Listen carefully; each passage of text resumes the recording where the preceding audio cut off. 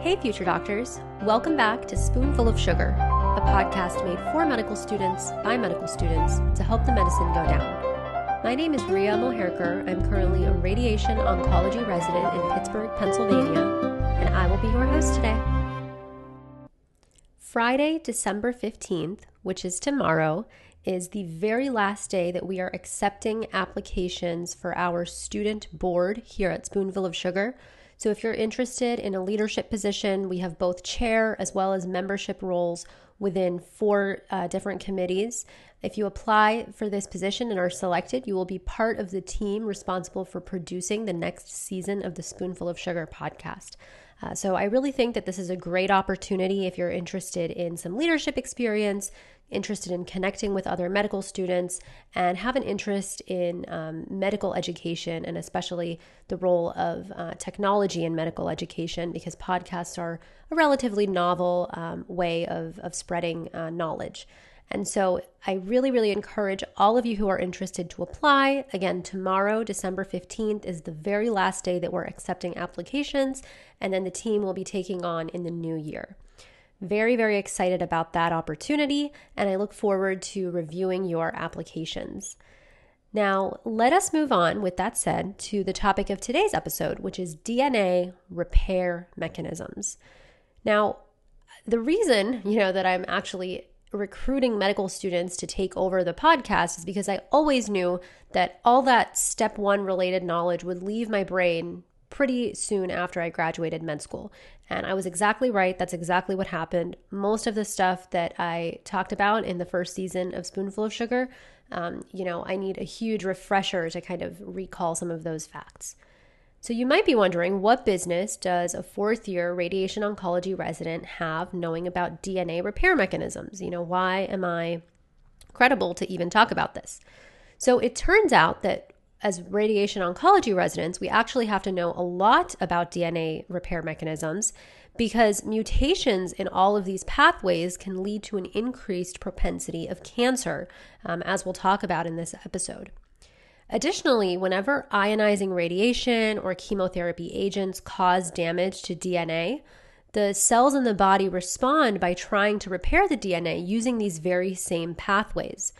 And so as radiation oncology residents, we actually get tested on this topic in our radiation biology portion of board exams.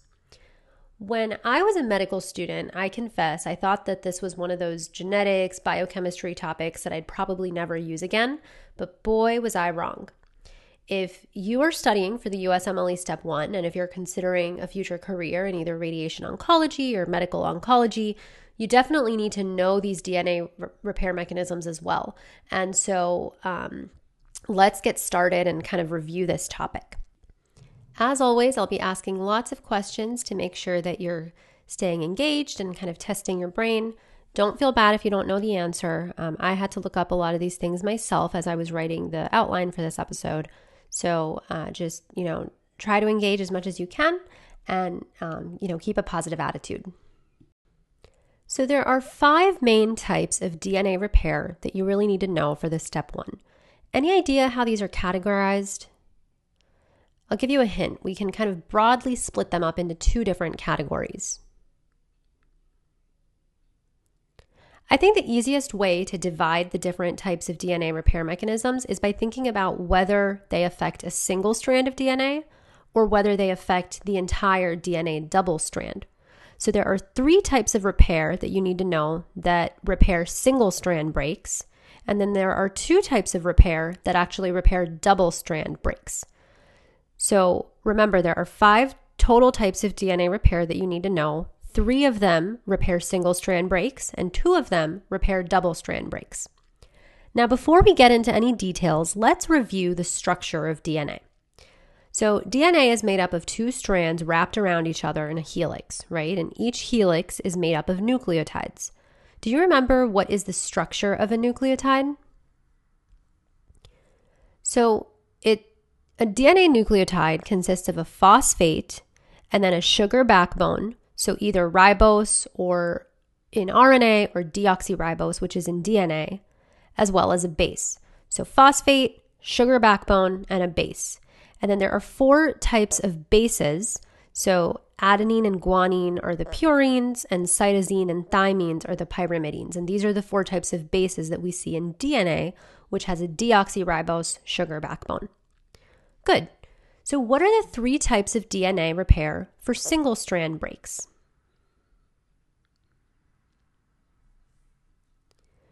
The way that I remember these, I think it's easy to think about it if you remember that there are 3 types and they each have 3 letters. So there is NER, BER, and MMR. So BER is base excision repair, NER is nucleotide excision repair, and then MMR is mismatch repair. So these are the 3 types of DNA repair mechanisms that repair single-strand breaks: BER, NER, MMR. So base excision repair, nucleotide excision repair, and mismatch repair. And then different types of mechanisms come into play based on different kinds of damage. So let's try to break that down a little bit. In base excision repair, BER, what kind of damage are we trying to fix? In base excision repair, we're typically trying to fix damage to a single base. So there are enzymes called glycosylases, which are specific to each base, and they come in and remove the damaged base, leaving an apurinic or apyrimidinic site, an AP site. So basically, glycosylases come in and they remove the base that you're trying to fix. Then the DNA repair enzymes come in. So your AP endonuclease cleaves the 5' end, lyase cleaves the 3' end, and DNA polymerase beta fills in the gap, and DNA ligase seals it. So the key thing to remember is that the glycosylase removes the wrong base. An easy way to remember this, think about a base being bad, and in base excision repair, you're trying to fix the base that's bad. So glycosylase, gly helps you say bye to the bad guy. The only challenge here is remembering to pronounce glycosylase the right way, which I'm clearly having a hard time with. So just remember that glycosylase comes in, helps you say bye to the bad guy. And then after that, all the DNA repair enzymes. So AP endonuclease at the 5' end, lyase at the 3' end, and DNA polymerase beta to fill in the gap, DNA ligase to seal the gap. All the other mechanisms have diseases associated with defects in those pathways, but actually I don't think base excision repair has a particular disease that you need to remember that goes along with it. So just remember base excision repair, there's a single bad base, glycosylase comes in, helps you say bye to the bad base. All right, so that's base excision repair. Let's move on to the next repair mechanism, which is nucleotide excision repair. What kind of damage does nucleotide excision repair fix? So NER fixes things involving damage to multiple bases. So not just one base anymore, but multiple bases. And to repair them, we can't take out multiple separate bases, which are a subsection of each nucleotide in the DNA. We just take out the entire nucleotide. So these are now larger lesions. These are bulky lesions that actually have the ability to distort the DNA helix. One example of an erroneous structure that nucleotide excision repair can help to fix is called pyrimidine dimers. So interestingly, the types of damage that are repaired by nucleotide excision repair are often caused by exposure to UV light. So ultraviolet light, exposure to that UV light from the sunshine, causes creation of pyrimidine dimers. One thing to note is that, there's in the spectrum of electromagnetic wavelengths, X-rays and gamma rays are kind of at the very high energy end of that spectrum, and those represent ionizing radiation. Ultraviolet light is really not ionizing radiation, but it's kind of right at the cusp, and it's right below those high energy wavelengths of X-rays and gamma rays. So while ultraviolet light is not considered ionizing radiation, it can still certainly cause DNA damage, and that's why it increases your risk of skin cancer. And what kind of DNA damage does it cause? Well, it causes these pyrimidine dimers, which are bulky lesions that distort the DNA helix, And in order to repair them, you need nucleotide excision repair. So how does NER go about repairing these pyrimidine dimers? Any idea? So what happens is endonucleases release the oligonucleotides that contain the damaged bases. So endonucleases come in and cut out those damaged nucleotides. And then, just like in base excision repair, DNA polymerase and DNA ligase come in and fill and reseal the gap. So DNA ligase is always going to be resealing the gap. DNA polymerase is always the one that actually puts in those bases. So polymerase acts first, fills in the gaps, and then ligase reseals them and kind of makes it a pretty package. So any idea which phase of the cell cycle is usually the time when nucleotide excision repair is happening? So it's usually in the G1 phase or interphase before the DNA is replicated.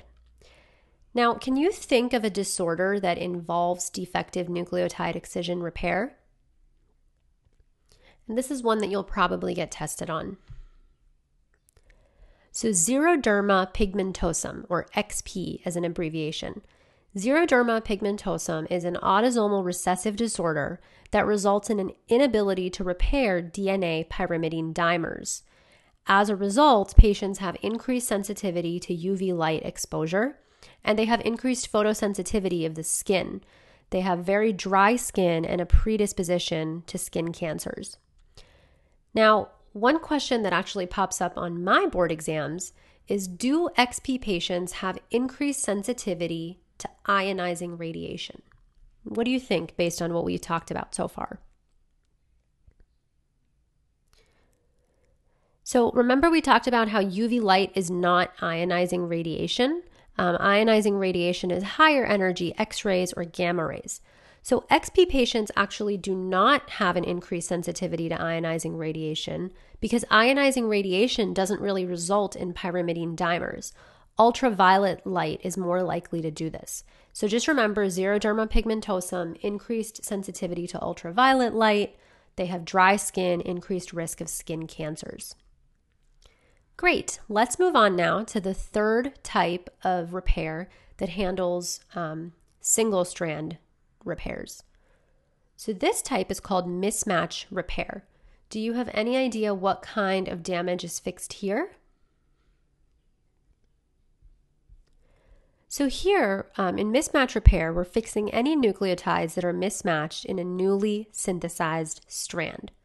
So now that we're talking about a newly synthesized strand, any guesses which phase of the cell cycle mismatch repair might occur most during?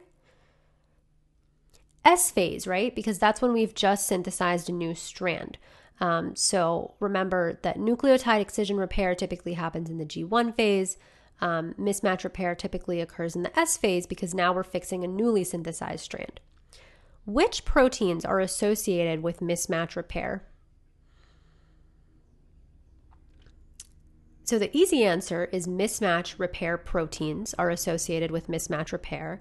And there's a few different abbreviations you need to know for the genes that code these mismatch repair proteins.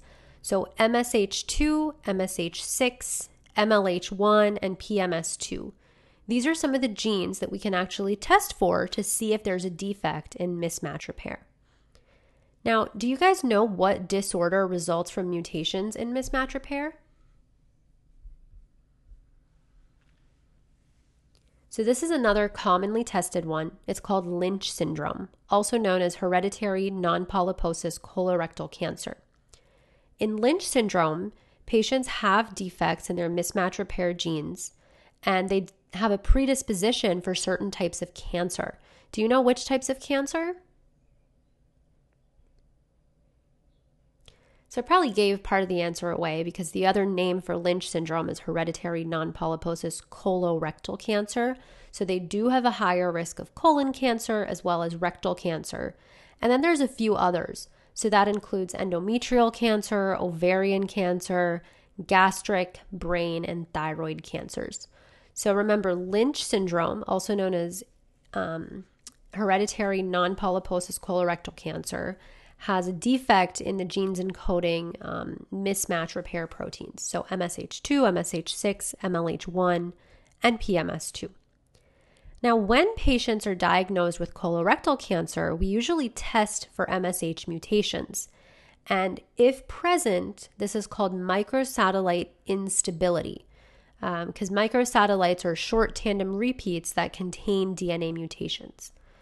So it's important to realize that not all patients that test positive for this microsatellite instability actually have Lynch syndrome or a genetic MSH mutation. Sometimes MSH can have epigenetic silencing, which actually results in sporadic colorectal cancer.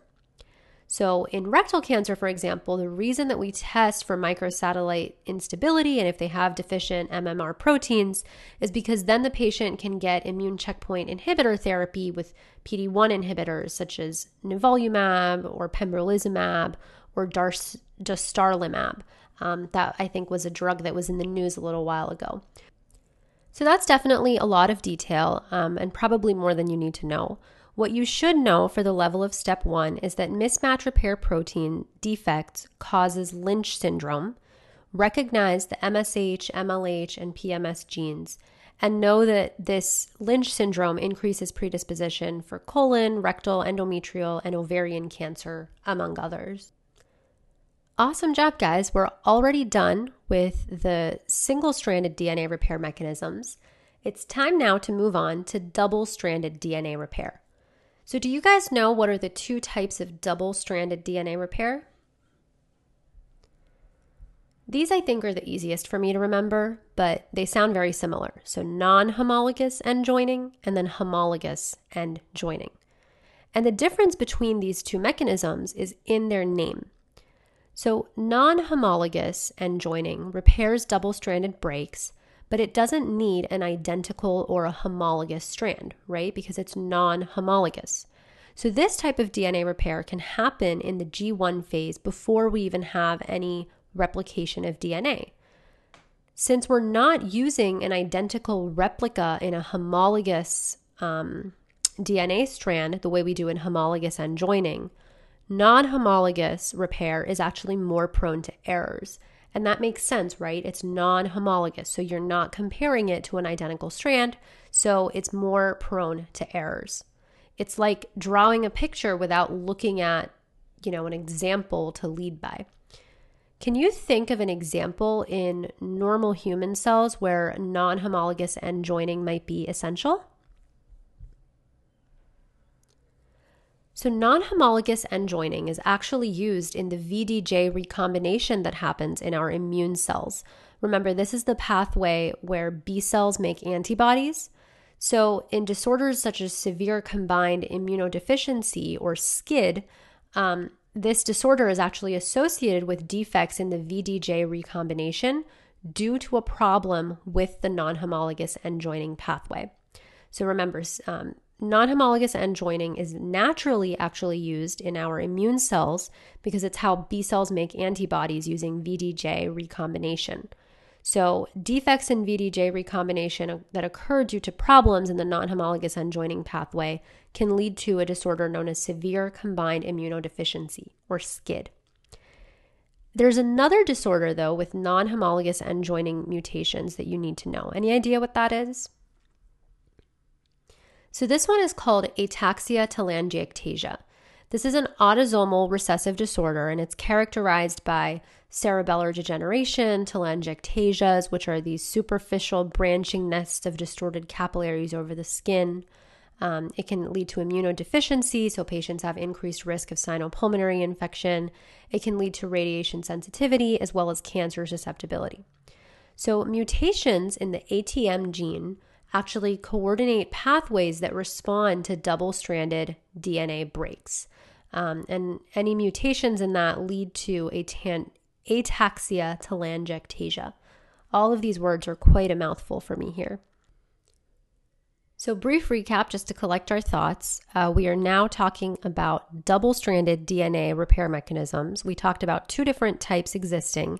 So far we've covered one of them, which is the non-homologous end joining, which is more error-prone, and severe combined immunodeficiency as well as ataxia telangiectasia are some of the disorders that can result as a result of mutations in NHEJ pathways. So before we move on to the very last type of DNA repair, I do want to take a moment to mention one little thing about radiation that you should know. So radiation can cause both single-strand as well as double-stranded DNA breaks. Every time radiation hits, it probably causes a couple thousand times as many single-stranded breaks versus double-stranded breaks. However, the single-stranded breaks are easier to repair, and so it's really the double-stranded breaks that are more likely to result in the desired effective radiation treatment, which is cell death of those cancer cells. So, keep in mind that single-stranded breaks occur, but they're more likely to get fixed. They're also more common from radiation. It's really the double-stranded breaks, which is where the money is, because that's what is more likely to lead to cell death, and that's how radiation works. That's just a little side note that is something I didn't understand for a long time, but I wanted to kind of explain it to you guys. So moving on now, let us finally talk about the very last type of double-stranded DNA repair, which is homologous recombination. Any idea which phase of the cell cycle this is going to primarily occur during? So this type of repair primarily occurs during S phase because now we're talking about homologous recombination. So we have two strands to work with, and you need kind of that identical copy or that replica that you can work off of. So now we have something homologous to compare to, and the way that we get that homologous strand is by replicating our own DNA, which occurs during S phase. So that's why homologous recombination occurs during S phase. We talked about non-homologous occurring more during the G1 phase. Now, what do you think in terms of how good homologous recombination is? Which type of double-stranded DNA repair do you think has more fidelity to the true DNA structure?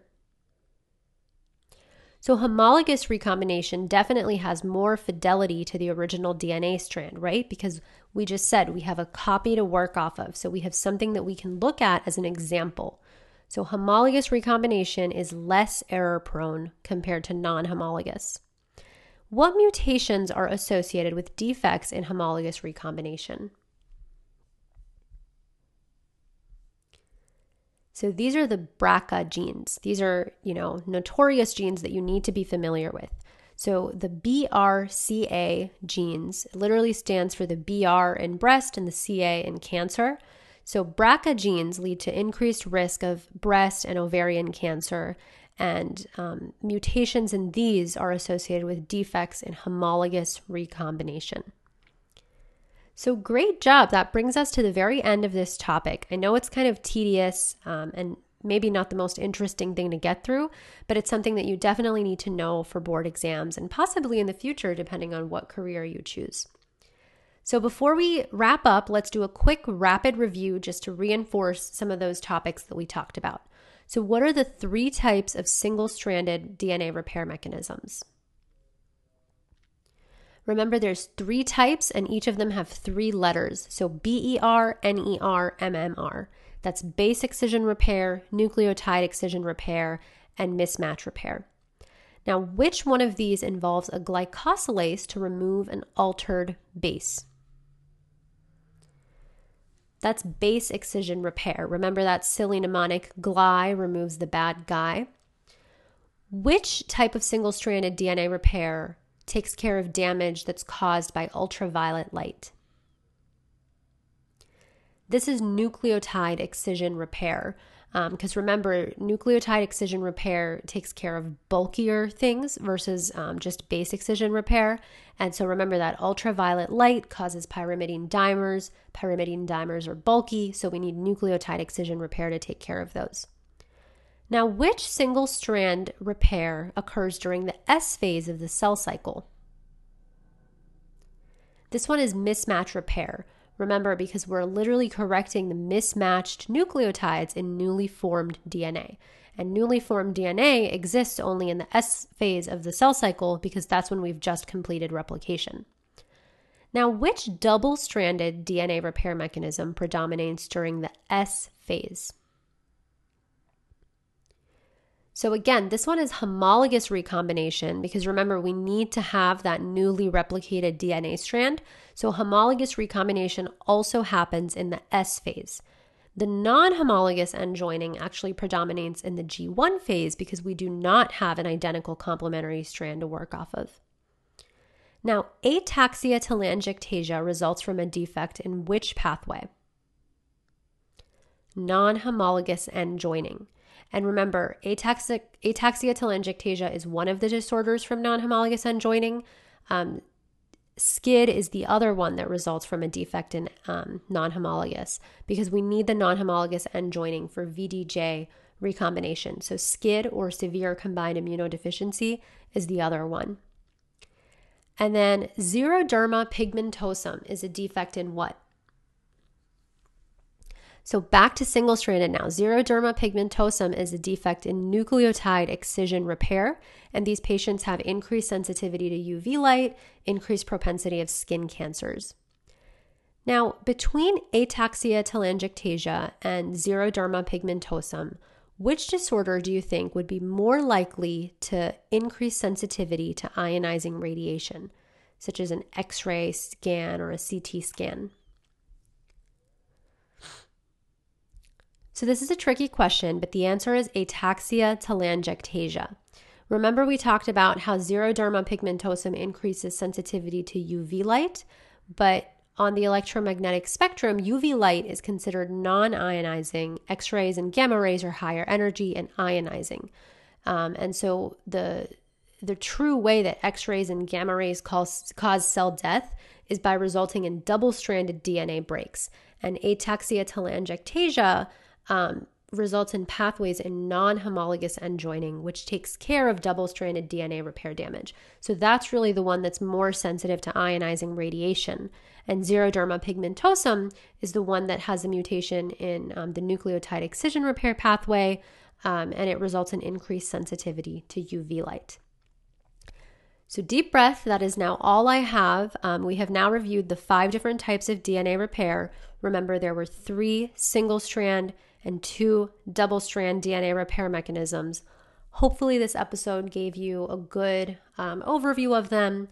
I encourage you to listen to it again, take a look at first aid or whatever visual aid that you might have if you need something to kind of help, visualize these on paper.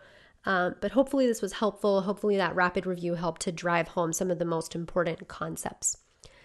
So as always, I want to thank you guys so much for your time and support. We are nearing the end of season 3 here, and next year we'll be getting into season 4. Once again, if you're interested in joining the team, I really, really encourage you to apply, and I look forward to reviewing those applications in the next couple of weeks. So with that, thank you so much for your time. If you have any questions, comments, concerns about the episode, please log on to spoonfulofsugar.org and you can post them under the link for this episode. As always, just remember that SOS does not have to just stand for a cry for help.